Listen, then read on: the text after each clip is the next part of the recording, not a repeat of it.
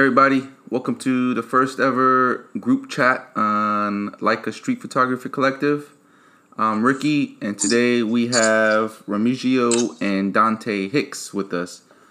We're just gonna have a nice... Dante Hendricks. Yes. Sorry, I apologize. It's a little too early and late for me at the same time. So, my bad, I apologize. No worries. We got Dante and Remigio, and we're just gonna talk about street photography, and life. So, welcome, fellas. Thank you again for doing this. Thank you for having me again. Oh, yes, no, anytime. Thank you for having us. Yeah, originally I had two other people I recorded with before. They were gonna be a part of it, but life happens and other obligations. So. Hopefully next time we can all four of us have a nice little conversation together. Right. So, Dante and Remigio, what have you guys been up to? Dante, go first, brother. Me? Well, the regular, the usual, work, like you said, life, and in the mix of that, you apply your passion as much as you can. So I've been on that move since we spoke the last time. Okay, that was about 2 weeks ago when we recorded our episode. Yes. That's cool. I remember we were speaking about I need to stop putting that procrastination word aside and start getting out earlier. And today is one of them. Okay. So since we're doing the podcast now, as soon as I'm done here, I'm jetting out of here. Sounds good. Any destination plans, or you're just gonna wherever the wind takes you? Yeah, something to that nature. That's right. Okay. That's right. But most likely running the city where it's a little bit more active. I know they have the breast cancer walk today in New York. Okay, that'll be good. It's actually happening right now.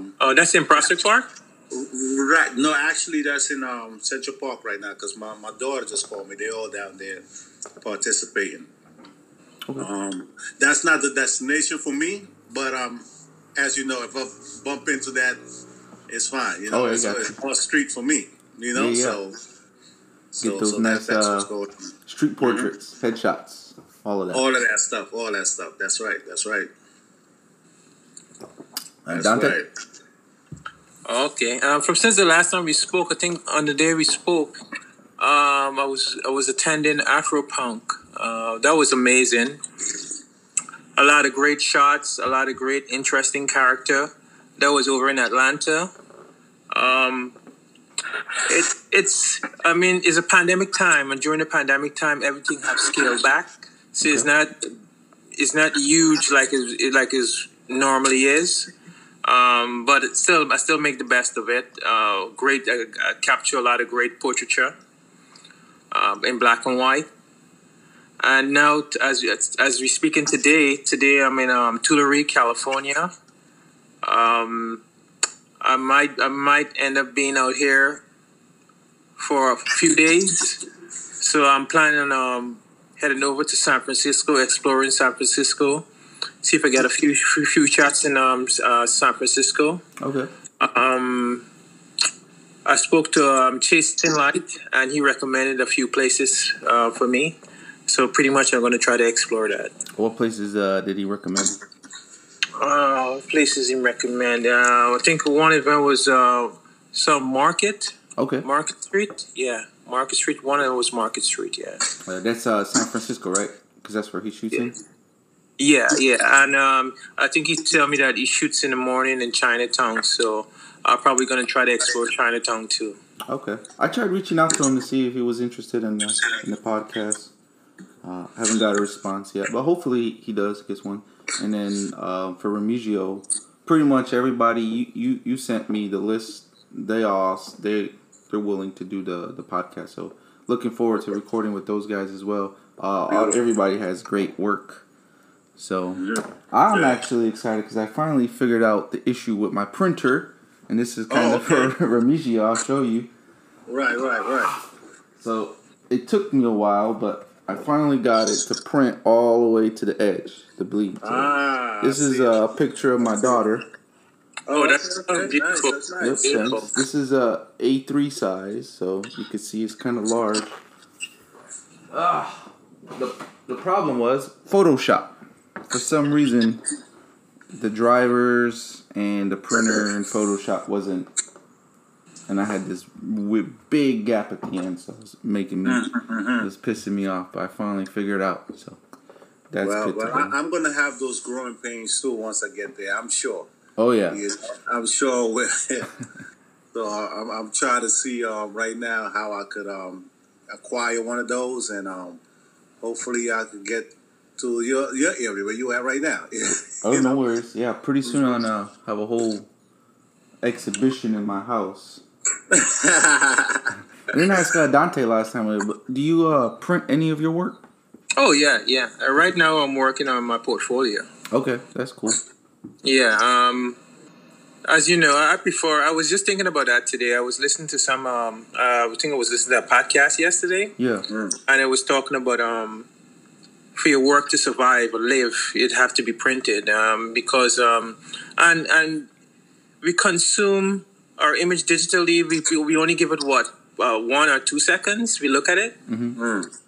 Yeah, so it's very important to print because with print you could actually study the work. Oh, what's the name of that podcast? If you can send it to us, I would like to hear it. I'll send it to you. Okay. But if you don't mind just saying the name of it, so I think it's a Photoblog. Photoblog? Photoblog. Okay. Yeah, Photoblog, yeah. Yeah, I will post that up in the description because that's something I like listening to different aspects and all that. Right. The one you sent me, the Black Shutter, that's a really good podcast right? as well. He did an interview with your friend Tony. Yeah. He did actually. Yeah, I haven't. I just listened to that yesterday. Oh, okay.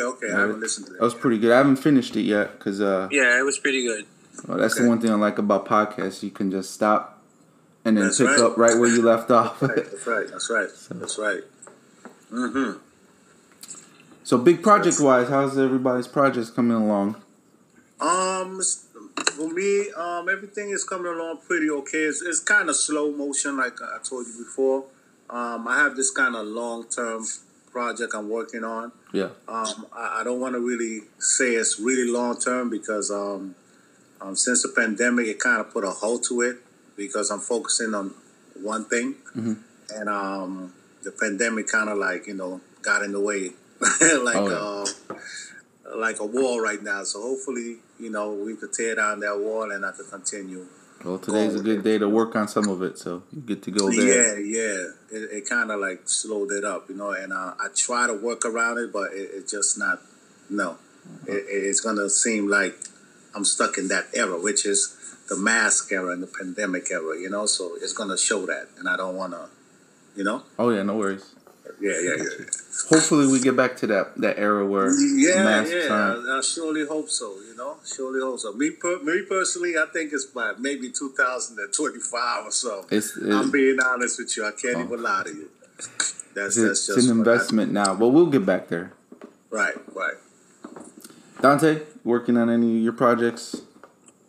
Well, for now, locally, I'm documenting New Orleans. Okay. It's a fantastic place. I'm happy about that. The pandemic haven't really slowed anything down for me as far as getting out there. But internationally, I definitely want to travel some more, but the pandemic is definitely having an effect on international travel. Right. Yeah, so hopefully, like next year, I have my fingers crossed for a lot of things. Like, I definitely would want to go to Brazil for the Carnival, and they have this spiritual festival over there. So hopefully things is back to normal. And then there's Mardi Gras in New Orleans. I definitely want to capture that too. And the Jazz Fest. So all those things I'm excited for. So I'm hoping that by February or by January, we have information if those things going to take place. I got you. Yeah. So I was following your Instagram. You were in New Orleans. One festival you and Matt were at. It looked like it was a great time. the dancing, the parades in the streets. So oh yeah, Second Line. Second Line is amazing. It's like church on Sunday. For the Second Line in New Orleans, it's just part of the culture. Okay, how often does that happen? It's like a 1 year event. I mean, a 1 day event thing. No, it happens every Sunday. Oh, every Sunday. Okay. Every Sunday.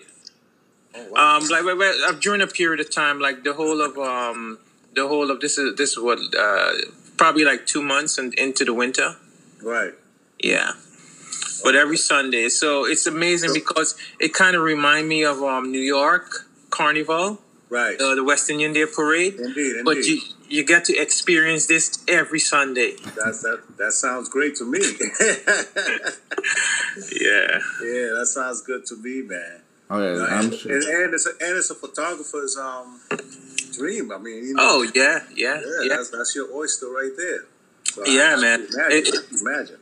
It's a lot. It's let me see this book here. Actually, what's his name? Recommend me this book. It seems like an event just because it happens every Sunday. It's always going to be different every time, so you still get something different. What's this? This is a book on New Orleans by Bernard Harmon. Actually, Matt recommended this book for me. It's a fantastic book. It kind of reminds me of Robert Franks when he documented the South.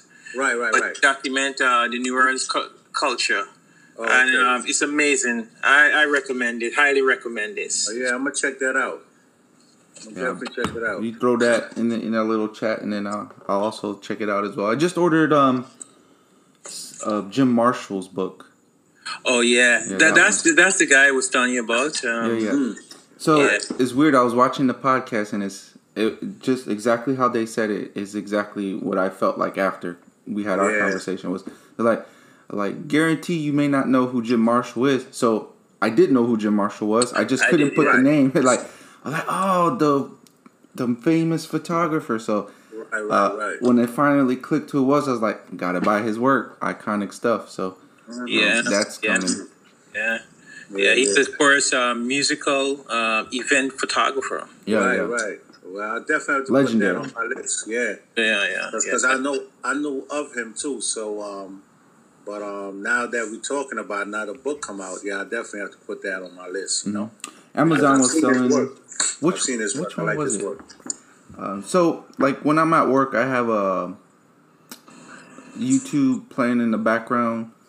I'm a temporary office worker right now before I go back to my main job. But when I have some free time, I have YouTube in the back, and I have Leica Conversations, and all they do is interview really good photographers or photographers you may not know about. And I have a little book that when I'm listening and I hear something I like from them, I just write it down, and then I study with the words and I try to apply it. So a lot of great knowledge out there. Just we all got to find it, and that was how I just remembered, like, oh, Jim Marshall. Dante said Jim Marshall, so saw his work, and I was like, I gotta buy his book, so went and bought it.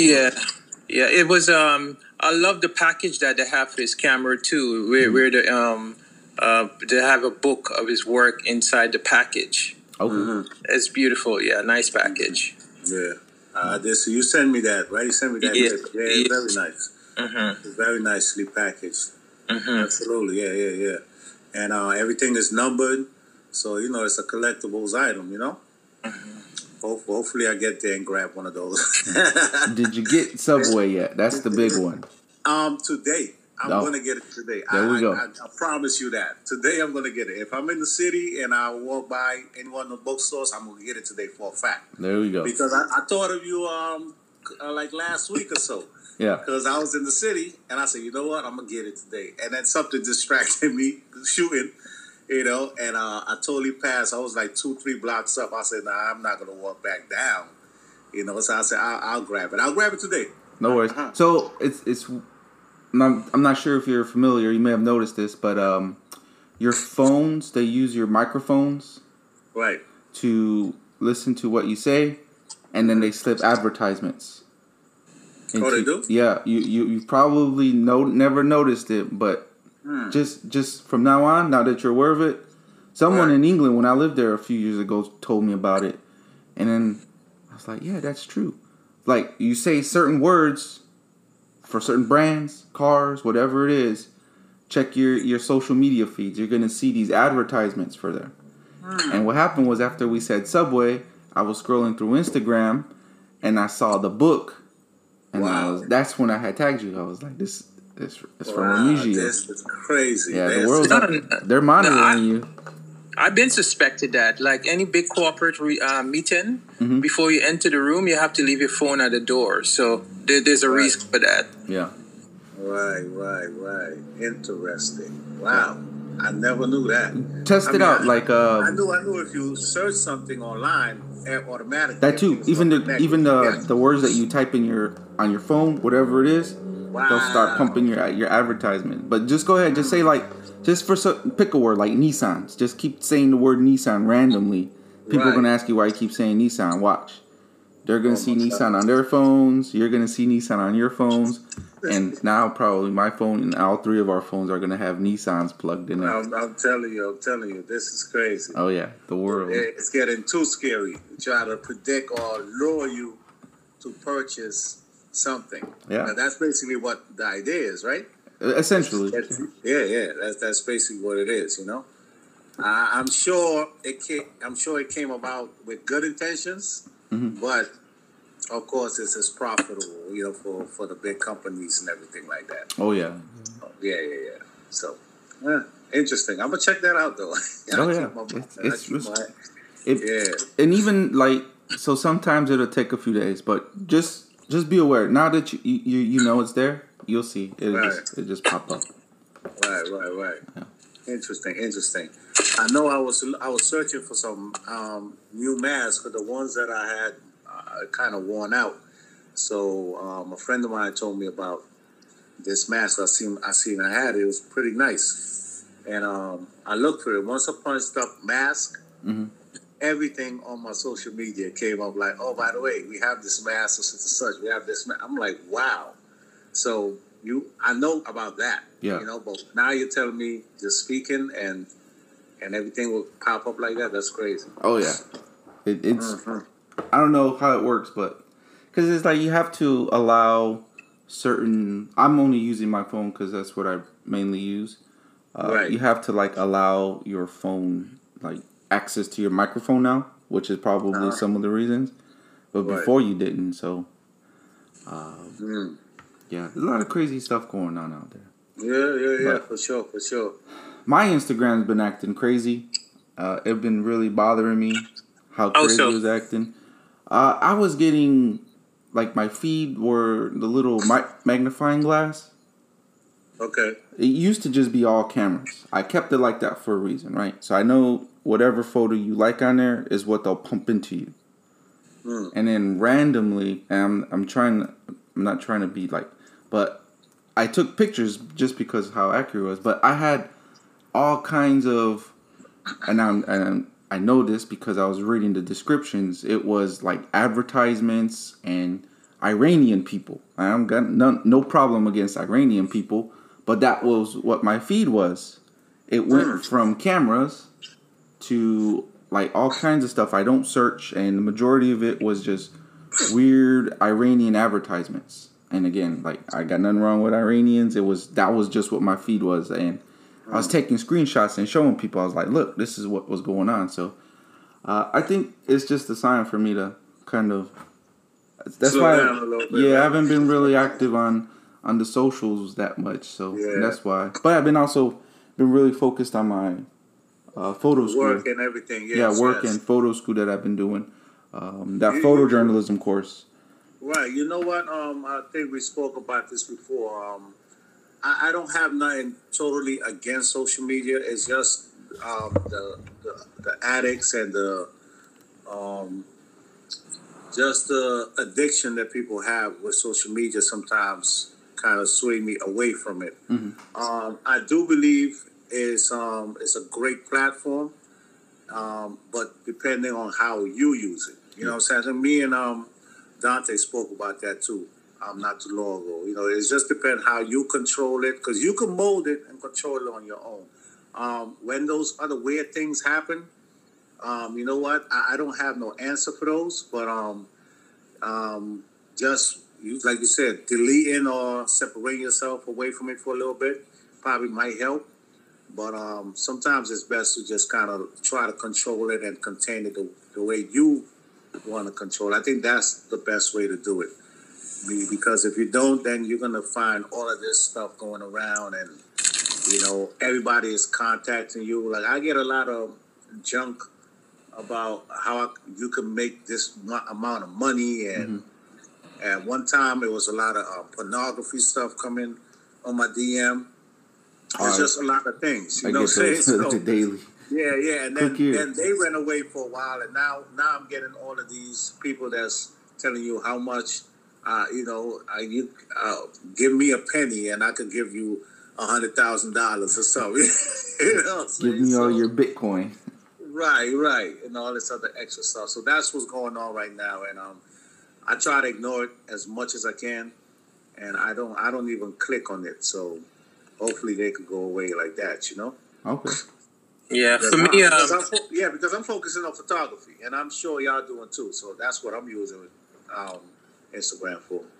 Yeah, for me,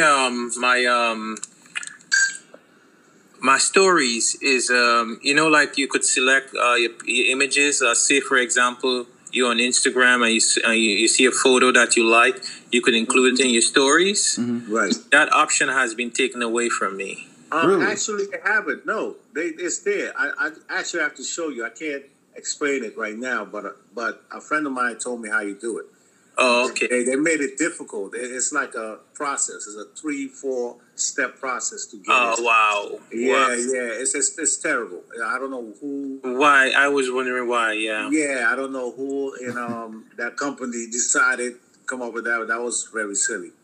Yeah, I was actually thinking maybe someone kind of complained about using the image images or something. It's there. It's there. You just have to go through some extra steps to do so. You know, and somebody showed me that last month or so. I said, "Wow, this is stupid," but it's there. It's there. Okay, good. Yeah. So I realized I got both the CL shooters here. Oh, going to Tokyo this coming weekend. Okay. So I'm gonna keep my eyes out, see if I could find one. Yeah, man. It's for I have 4 bodies of CL. I pretty much run through 4 bodies, and it's my introduction to rangefinder, nice. And I did love it, and I try to stick with it, but the electrical board on them just keep dying. You know, so right. So I say, you know what? Let me make that investment into a good camera that I don't have to worry about camera equipment. Yeah, mechanical. Right. Yeah, that's right. That was why I chose the M6. Originally, I wanted the MP, and I still want an MP. But now that I got the M6, there's really that need for the MP is not really there. I want it because it's Leica, so.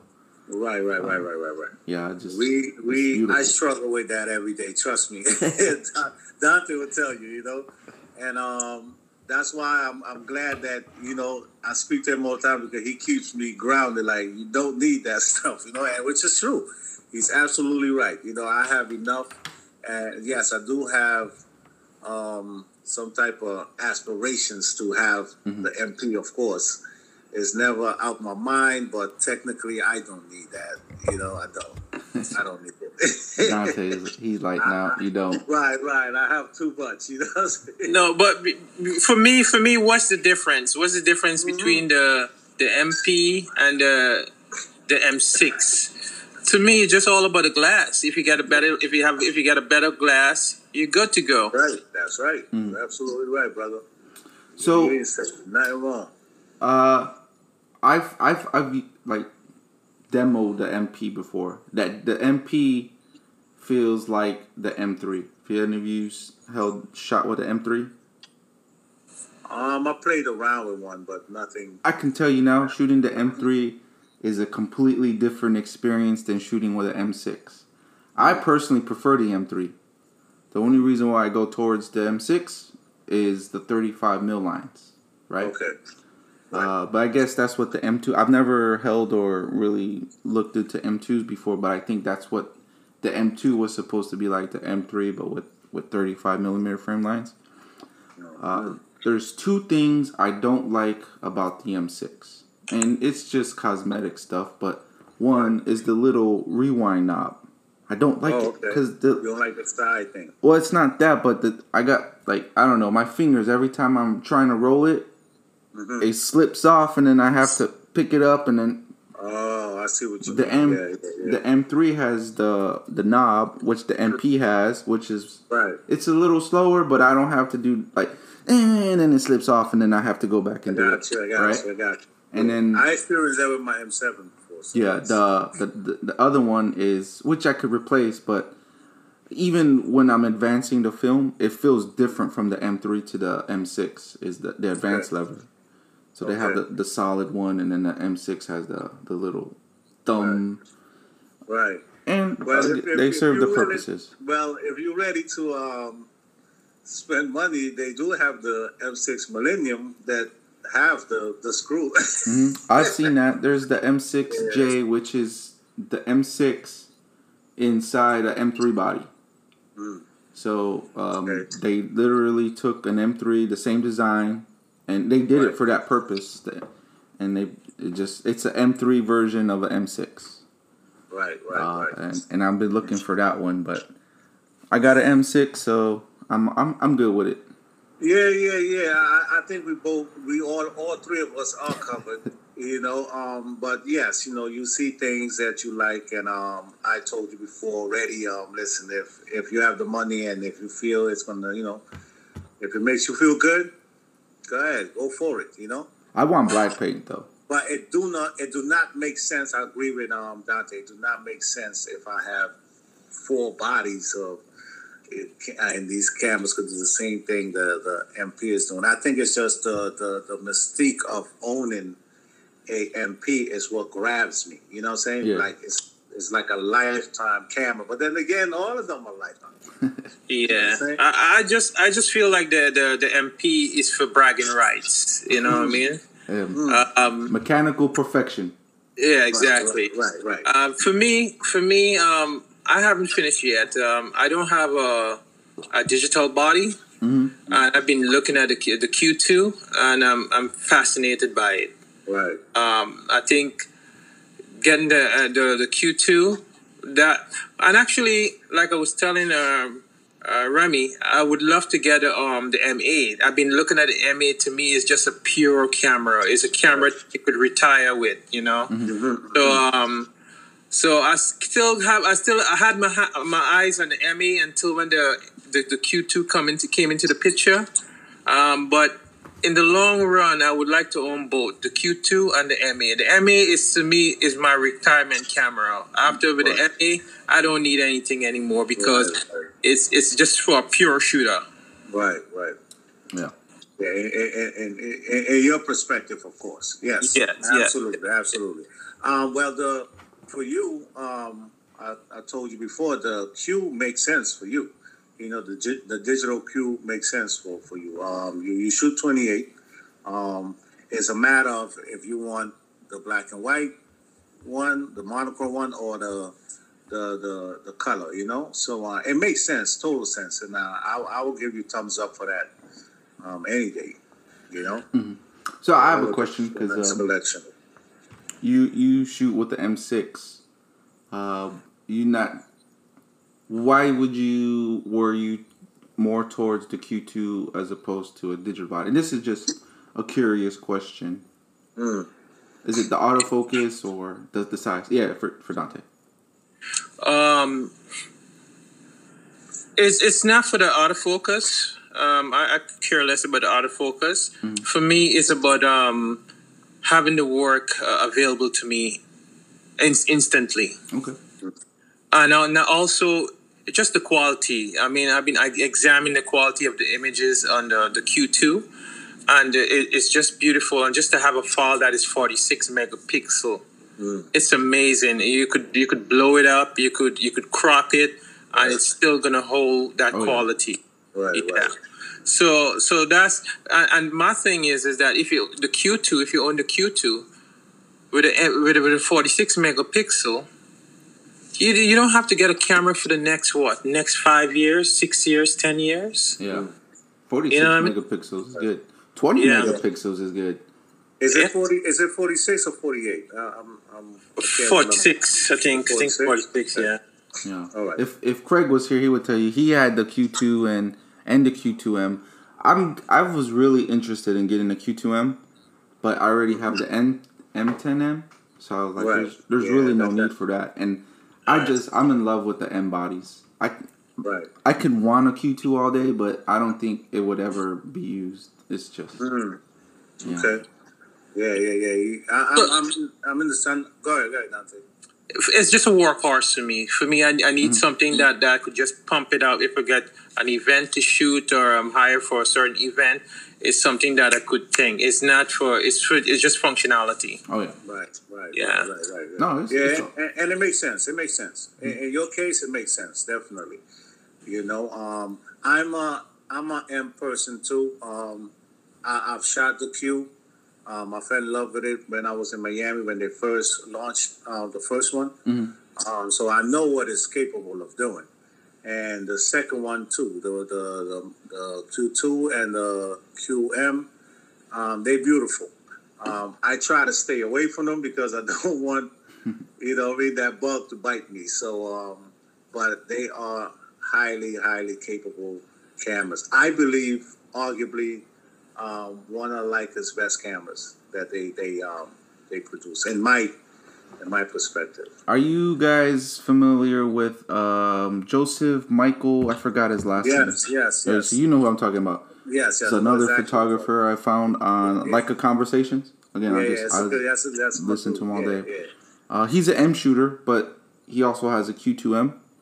Yes. And exactly how you were saying was what he was saying is like, I love the Q2M. The images are beautiful. Yes. It's so for like you, it would do everything you need. But his personal preference and the same reason what I was, it's probably just the viewfinder, the optical. Right. For some reason, he just always likes to go more back to the the old school OVF instead of the EVF. Right. But yeah, great images, great, just great camera.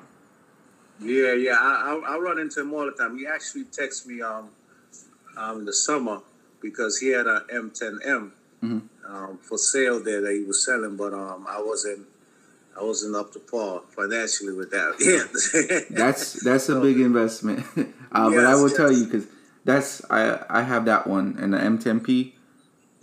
I don't even touch the M10P.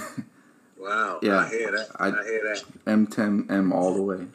Yeah, I was telling Dante, that's my that would be my next camera, and that's what I'm shooting for, the M10M. I know I will do phenomenal work with that, and that will be a nice camera to own. Yeah, because I've shot it many times, but I don't own. I will say the black and white sensor takes a little bit of getting used to. Okay. Because it works differently than the color sensor. Yes, absolutely. So your highlights and your shadows, you have to be really, really careful.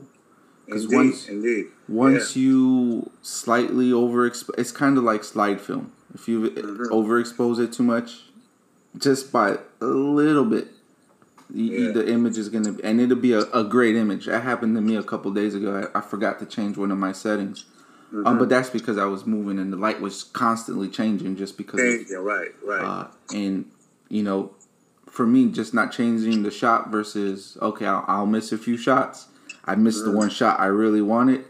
So that's something you do gotta keep just be mindful. Be mindful of the settings. Okay. Yeah. I've shot it a lot, and I enjoyed it. I enjoyed it, and I'm like, wow, this is something I could really, do some good work with. So, let's see. Oh, definitely. It's in my future sometime coming. You know. And that's the beauty about Leica. But right now I'm focusing on moving around, traveling. You know, something me and this brother over here talk about all the time, and that's what I'm focusing on right now. I already have the equipment. I already have enough stuff that I could document with, so I don't need to put myself in a financial situation again. owning, you know what I mean? Eating tuna fish sandwiches for a couple of weeks, you know? Was the 25-cent ramen worth that M10M? Yes, it was. Right. Wasn't the smartest one, but it was worth it. Now, it's all jokes. We're responsible adults here, but yeah, absolutely, all the time. But I know I can't come over there in Japan with you and walk to those camera stores. I think you will be a bad influence for me or something. So this trip, I'm not really gonna have a lot of time for like doing the camera shopping, but I will have a few hours on Friday, so I'm gonna stop. I'm gonna make a stop because I want to sell some of my gear that I don't use. Right. So when I go, what gear are you selling? Fujifilm, bunch of Fujifilm stuff. I just want to dump it all into Leica. Right. So yeah. I went through that a while back. I have a lot of Nikon stuff because I started shooting with Nikons, and I accumulated a lot of Nikon stuff. I'm talking about from thrift shop stuff to regular to whatever. So slowly but surely, I started getting rid of them. Some of them I can't get really no money for. Yeah. And some of them is high value stuff. So I try to hold them for a little bit, and don't. I'm not telling you what to do, but the longer you hold on to it. Well, some of the lenses is pretty good. They can give me some pretty decent money, and so I'm trying to hold it to add on with something else. I got you. You know what I'm trying to say? So that's how. But I got rid of a lot of stuff, though. I got rid of a lot of stuff, a lot of Nikon stuff. I go through purges. I don't think I see myself changing systems, but I invested a lot of money in Fujifilm. Right. I have no problem with it. It's just once I got into Leica, it just pretty much consumed me. Now I just got all this camera gear that someone else could be using. So, Indeed. Yeah. Indeed. Yeah. I still like some of my Nikon stuff, accessories that I have. Mm-hmm. So some of them I can't just get rid of because I still like I have an F3.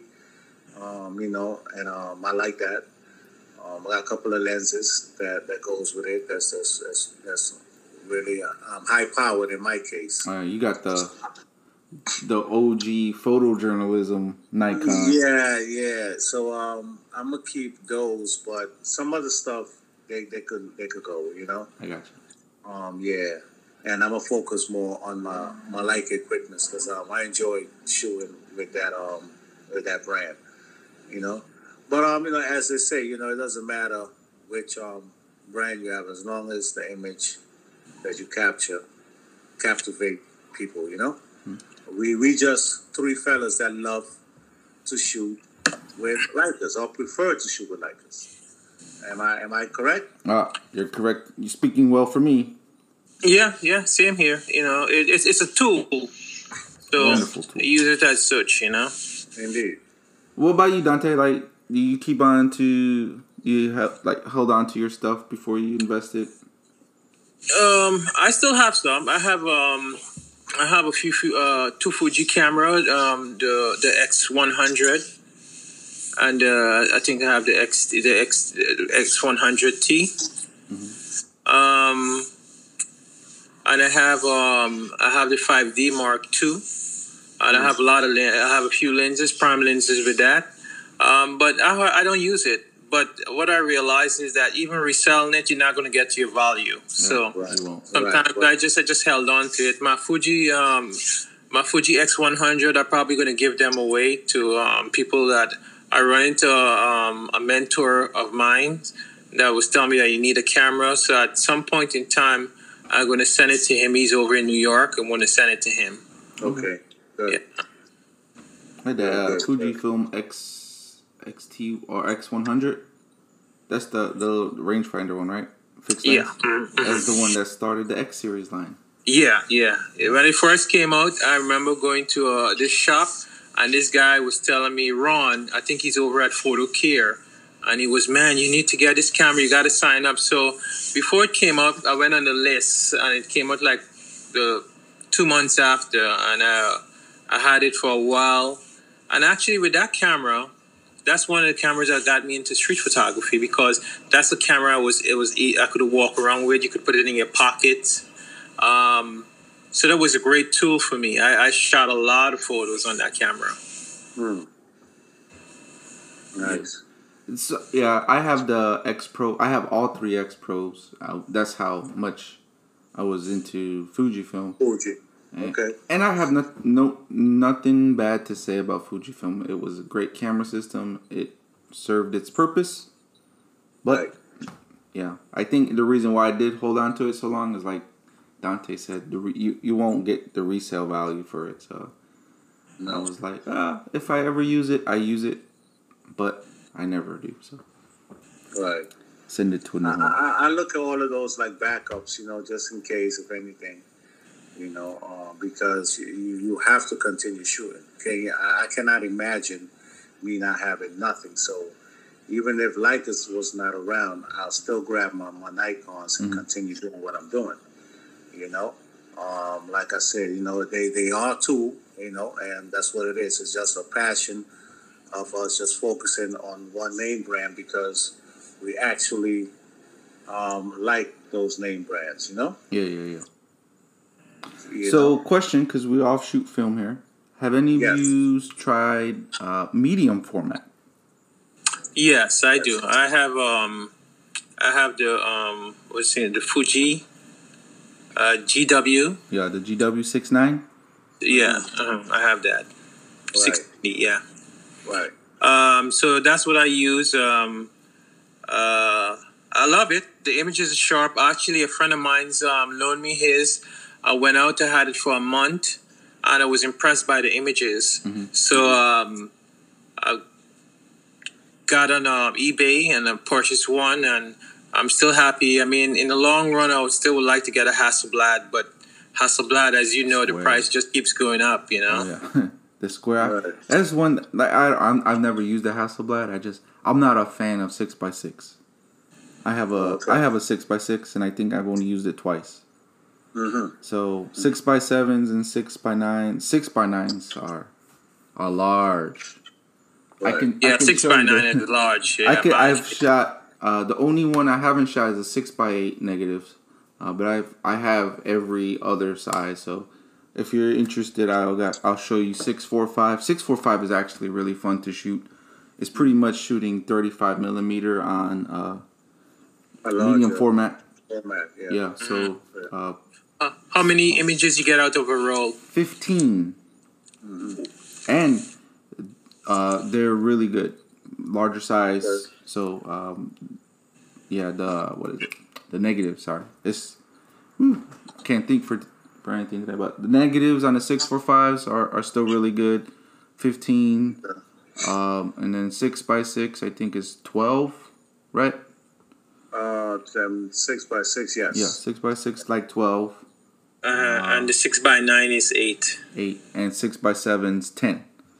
Right. So 6x7 is the sweet spot. That's probably why the Pentaxes and the Mamiya 7s are really hard. Yeah. And I'm still. Go ahead. I'm listening. Fujifilm sells the GW6 or it's the 670. So it's a 6.7 version of the 6x9 we got. But that one, that's a unicorn. Okay. Yeah. Good luck finding one, and if you do, it's like $5,000. Right. I have a Yashica Mat 6x6. Mm-hmm. I don't dislike 6x6, but I'm not a huge fan of it either. But I do enjoy shooting my Yashica Mat when I do bring it out to shoot. It's nice. It's nice to explore with that format. However, I do love 6x7. Yeah. And I'm still searching for my first one. I had a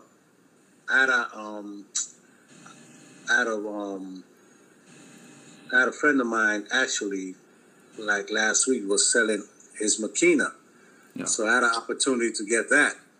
But I was really trying to figure out, do I really, spend this money for this? I had it, but I'm like, But by the time I gave my answer, It's it gone. was already gone. Yeah, and this is my second time coming across this camera, and this is the one that I truly want to own. Mm-hmm. This is the second time coming around this camera, and I kind of missed the boat on that. So I'm still looking for that 6.7. Pentax is cool, and I could grab Pentax, but I don't know. They're going up in price too. Yeah, I want to stick with what I want, right? Yeah. I mean, I would like. I've never shot with the Mamiya, but for me, I really do enjoy the Pentax, the 6.7. Mm-hmm. I've had every variation of the 6.7s just because they are good. I like the 6.7 too, only because it's a little more modern. Mm-hmm. It's not all mechanical like the 6.7, which is actually not even true either. It's electrical powered, so if you don't have the battery, it still won't shoot. But the 6.7 II is more electronical than and the same problem Dante was having with the CLs, the electronic boards, is something that goes wrong with the 6.7 IIs. So, and all those parts, good luck trying to source to repair. And you're talking about the Pentax here? Yes. Oh, okay. Yeah. But I do love it. The only thing I between medium format and 35 mil is I don't shoot it that often. Now I know some people that's all they shoot is just walk around. I try to do that a few times, but it's just too big, and my method of shooting is fast. I like to be in and be out. But no, you got the Pentax. You really gotta take your time. Right. And not only that, by the time you're doing street with that, and you hold that big ass camera up, everybody's gonna be running from it. Yeah. It sounds like a shotgun. Yeah, actually, I think that's a camera you might enjoy, Dante. It's a 6x7. Yeah. Just because of your portraits, and you shoot a lot of portraits too, street portraits. Right. So both of you might really enjoy it. And I say that because like you guys actually invest time speaking with people, right? So that's where you can get in there and like, hey, can I take your photo? And now you're not in a rush, but like you're saying, Dante, you're trying to do street photography. You're walking, as soon as you pull that, like, where did everybody go? The last time I used mine is like I would use it for a special project. Like I know exactly what I'm going out to shoot, and it's a setting where that I'm gonna. It's not much going on. That I have the time to sit and compose that picture with that person. So the last time I used mine, I went out to Tulsa in Greenwood, Oklahoma, Black Wall Street, and I said to myself, I'm going to take my time, walk around, and document the neighborhood. And that's when I use it. I run into a few locals, had a conversation with them. They give me some of the stories of what they're growing up, what they heard. And it was kind of surprising to me because I heard about Greenwood situation years ago, and I met people that was born and grown in Tulsa that never knew what happened there. And that was a little bit shocking. But, I mean, everyone had a different story, so I was able to take the photos and document that. And that was the last time I used it, and it was perfect for that situation. So what did happen there? I don't know. I'm curious now. Tulsa was a prominent black community, well off, because I guess all their resources had their own block. It was 27 blocks of all black-owned businesses. And they had a really strong black community. And an incident took place where a young man was working in a nearby, a black young man was working in a nearby city, and he was taking the elevator with a white woman, and somehow she said that he raped raped her or something like that. But I don't think it's raped her. I think he touched her or something like that.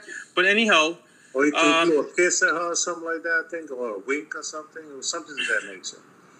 Can't remember exactly. Yeah. But it happened in the elevator. Yeah, but that particular incident sparked because basically the white folks went back into the black community where the guy was, and that was Greenwood, and they took him away and took him to prison, and there was a white mob that wanted to hang him, and the black folks heard that and they went in to rescue him, and that sparked a whole race riot, or race war. Yeah. Basically, they went into the Greenwood community and burned it down to the ground. Oh. And it's actually the first time in this country that they dropped bombs from the air. So they really showing this like actually was a terrorist act. So the first documented terrorist act. Now people are really able to make as that. Well. There's a suppress it for a long time. For a long time, no one was allowed to talk about it in that particular community.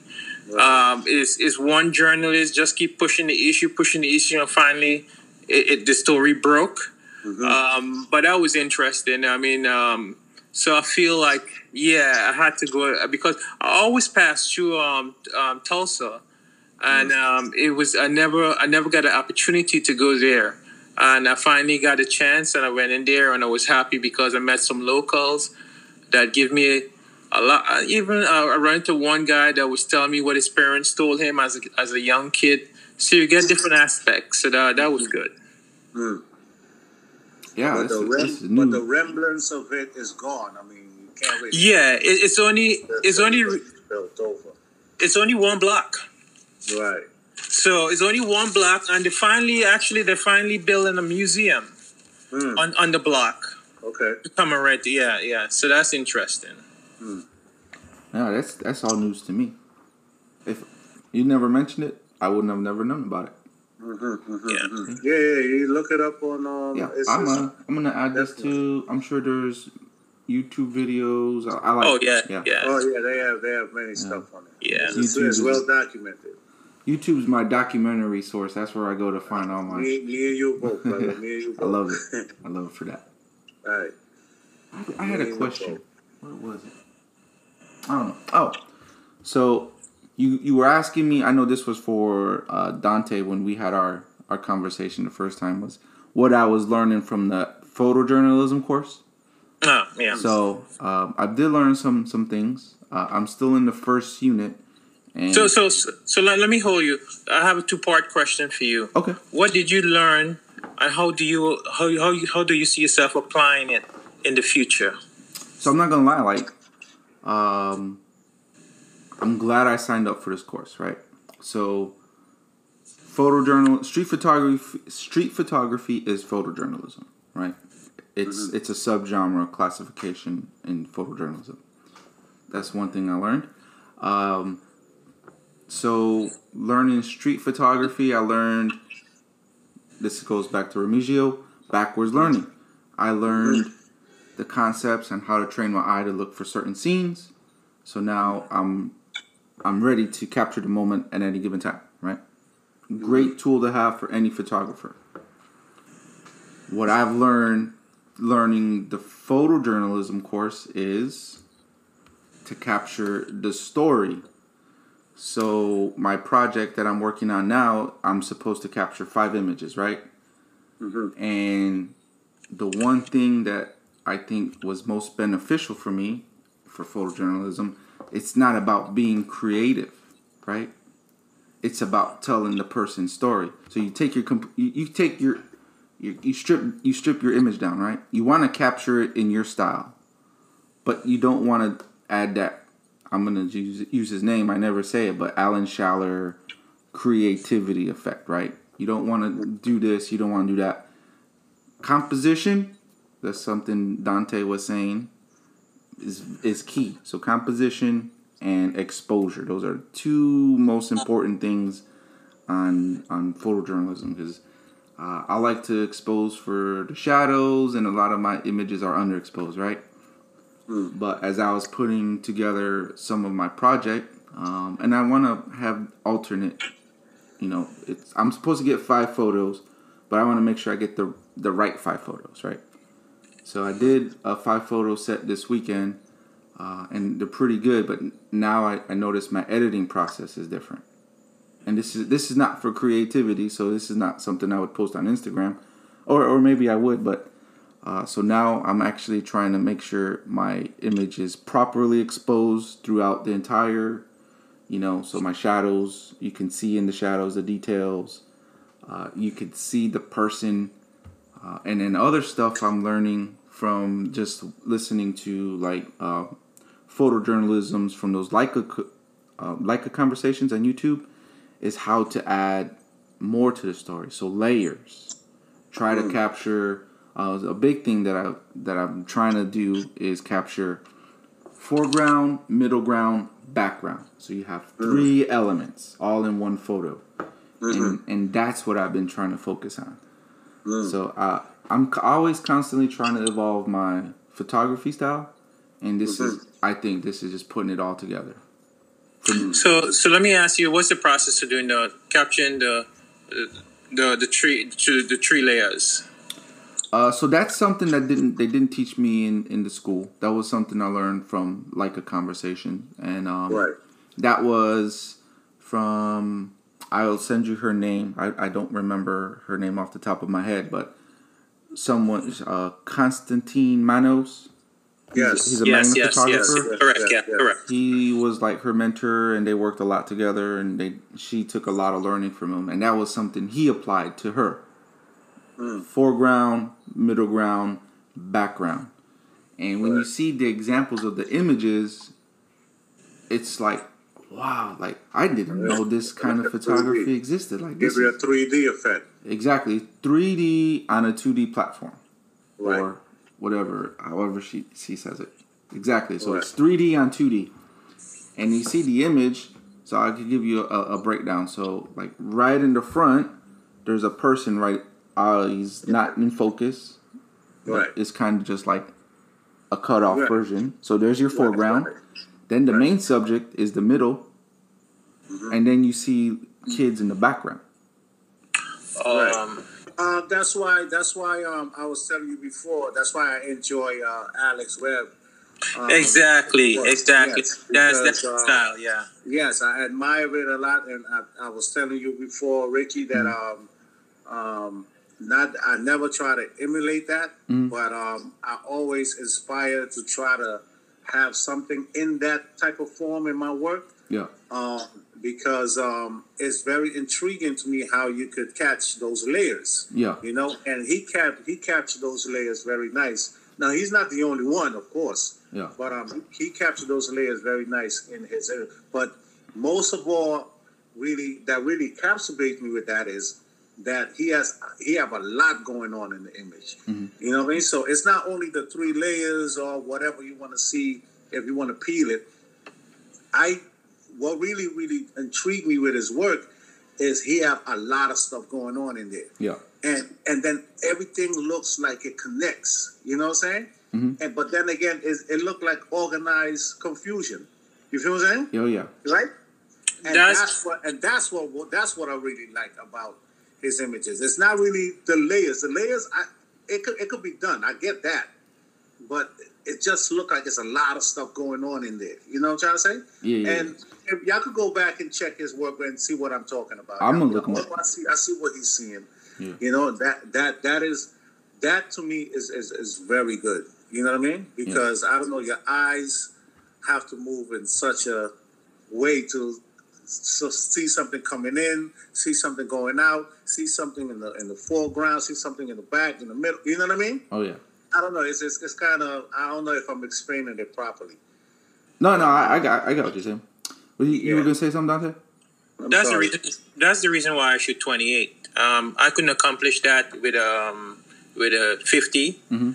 35 I came close, but 35 I kind of find 35 was a little bit tight for me. Right. So the 28, I was able to put all the things that I want into the frame. Because I'm a type of person, I like to fill my frame with all with everything, and I like different stuff going on. It makes the images much more interesting. So that's the reason why I shoot a 28. Right. So I believe some of it is luck, but a lot of it is skill too. You know, because if you strive to shoot like that all the time, it's going to be natural. Come out, you know what you're looking for. You know what I'm saying? So and this weekend, I'm sorry, I didn't mean to cut you off. But this weekend, I got one photo, and that was something I was trying to get: a foreground, middle ground, background. Right. It's not easy. No. The reason why I said for me it's not easy is as street photographers, and how I was learning was we're used to looking for one subject. That one subject for whatever that moment we want to capture, that's what we're looking for, right? So we're not paying attention to our foreground, middle ground, background. We're trying to find our moment. We're trying to find the connection and when it's going to happen. Right. Whether it's in the foreground and then there's background elements, or if it's in the middle ground and we're not aware of the foreground and background elements, or if it's all the way in the background, we don't keep that, that idea in your mind. You're just looking for a particular instant, like I'm waiting for it to happen. Now that I've been trying to do it, it's a little difficult trying to have everything lined up. So I found my subject where it was supposed to be, and I'll share this image with you because I'm probably gonna use it, might not, but I'll send it to you guys so you can see what I'm talking about. But I got my subject in the back. Right. And then there's a middle element, and then just as I was going to capture it, I noticed, and this is the beauty of the M with the optical viewfinder, was I seen the person approaching. And then I just wait, he was in my frame, and I hit a couple shots. And I got one position right where I felt is a really good position for the foreground element. Interesting. In the past, until like 3 years ago, I met this guy in Cuba that taught me something about that particular technique, and he was always would said, not when you shooting, don't only look for that one scene. One scene. He said, must always anticipate somebody walking into that frame or the background. Right. What's the text in the background, or what's going on in the background? And that's one of the things I walk away from with Cuba. I've learned to shoot in that particular manner. Yeah. Indeed. And it makes the pictures much more interesting. I would always, every time, because there's certain incidents too. Like I remember I pop off a few shots, and I think I mentioned it to Remy. When I did look at the shot, I saw certain things in the background that I didn't like.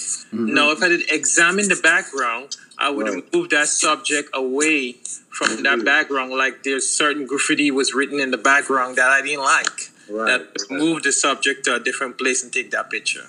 Right. I always, when I'm coming in the scene or walking around, I'm always overlooking everything, what's around me, the background, everything, of course, checking your lighting and everything like that. So I look for all that. And then the second thing I start looking for is what's moving around in that area, in that scene, The third thing, now I'm focusing on how can I frame it? How can I, compose it so everything makes sense? That's how I think when I'm doing street photography. Okay. Everybody have their own way of doing it, but that's how I shoot. When I'm, if I'm doing street, if I'm working on something particular, you will know because you could see in the image. I don't post a lot of my street work on Instagram because I'm just working on something different.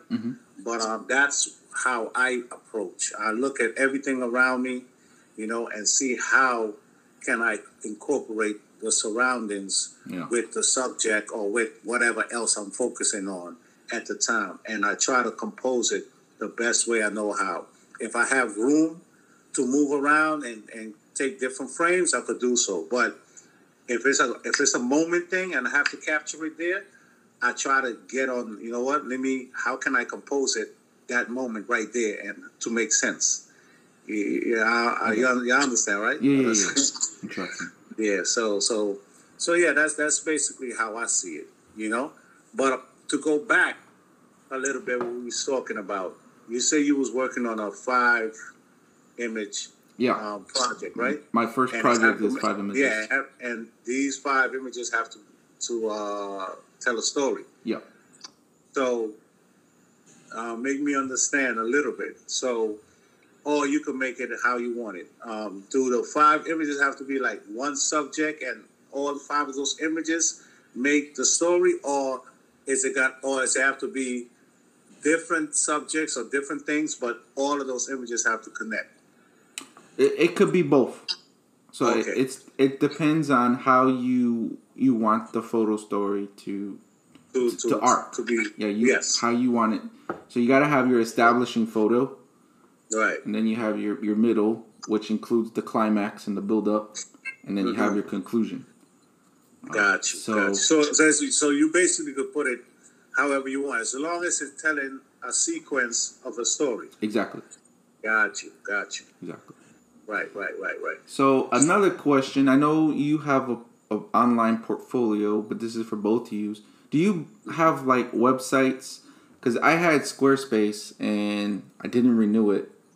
Mm-hmm. Instead, I'm using Ko-Fi, which is pretty nice. It's pretty cool. But I think I'm gonna switch to completely Patreon. I'm not sure if you're familiar with the platform. No, I'm not familiar with. I know Patreon, but I'm not familiar with that platform. I would recommend it only because they don't charge you up front. Okay. They charge you based on what you earn, right? Okay. So for example, like I have one. I set it up when I was in school. Now I'm not in that class anymore. I can focus on it and build it up to where I got. But you can add tiers, so membership levels. So you can have you can set the prices for each. Mm-hmm. So for mine, I have a low, medium, and high, and the price is really not that expensive. I try to stay on the low end of the spectrum, just because I don't care for money like that. Right. But they just charge you a percentage of what the membership, what each member pays you, right? Okay. So. Yeah, it's a good platform. I toyed around in my head with a website. I spoke to 1 or 2 people that's capable of making that or creating one for me, but it never materialized into something, I should say. So I never really revisit that. But in the long run, I probably will. I'm quite comfortable right now the way it is, but I definitely need a website if I want to progress into this love of photography. Yeah, definitely. Dante? Yeah, I had one. I have a website. I actually have to update it. I had it for 8 years now. GoDaddy, and I think I pay $100 a year. Mm-hmm. Yeah, so it's there, but I have to update it. Actually, my plans is to revamp it. Okay. Because all the images that I have on there is probably 5 years old. Oh yeah, definitely. A lot of evolution from there. Yeah. Indeed. All right. I mean, it's nice to show the transition or the growth. Yeah. I believe in that, but it's up to you. Sometimes you go back to your images and they look primitive to you. You know what I mean, or whatever. So yeah, you want to kind of keep track. Yeah. Mm-hmm. So I totally understand that. Yeah. If there's a way you could have a section of and notate that, like, these are my images of 2009. You know what I'm saying? Then maybe that will probably work. Well, what you can do, and that's what I'm planning on doing, is to create an archive. Right. Have the current photos, like my 10 best photos, up front, and create an archive. And in my archive, you could see that evolution. Right. That's right. That will work. That would definitely work. Interesting. All right. Yeah. So I have to actually work a little bit later, so I'm gonna kind of wrap this up. Sounds good to me. I'm having too much fun. I don't want to stop, but if I do, I'll be late. I don't want that. So I will leave you with this as a challenge, because I know you guys, it's still early over there for you Sunday morning. You guys can go out and shoot. Try setting up those 3-layer photos. It's a challenge. Yeah. Just back of the mind, try to hump for them. And then I'll share the one that I got. And like I said, like if you look at it, then I want you to tell me what you think was the please, I would love to see it. Yeah, for sure. I'll check it out, definitely. So, once again, thank you guys for joining. Yeah. Thanks, thank you.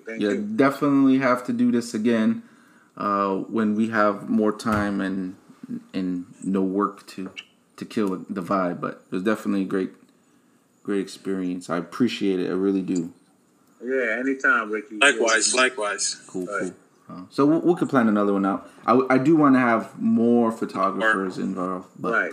So you have different perspective on things. Exactly. That's right. So indeed.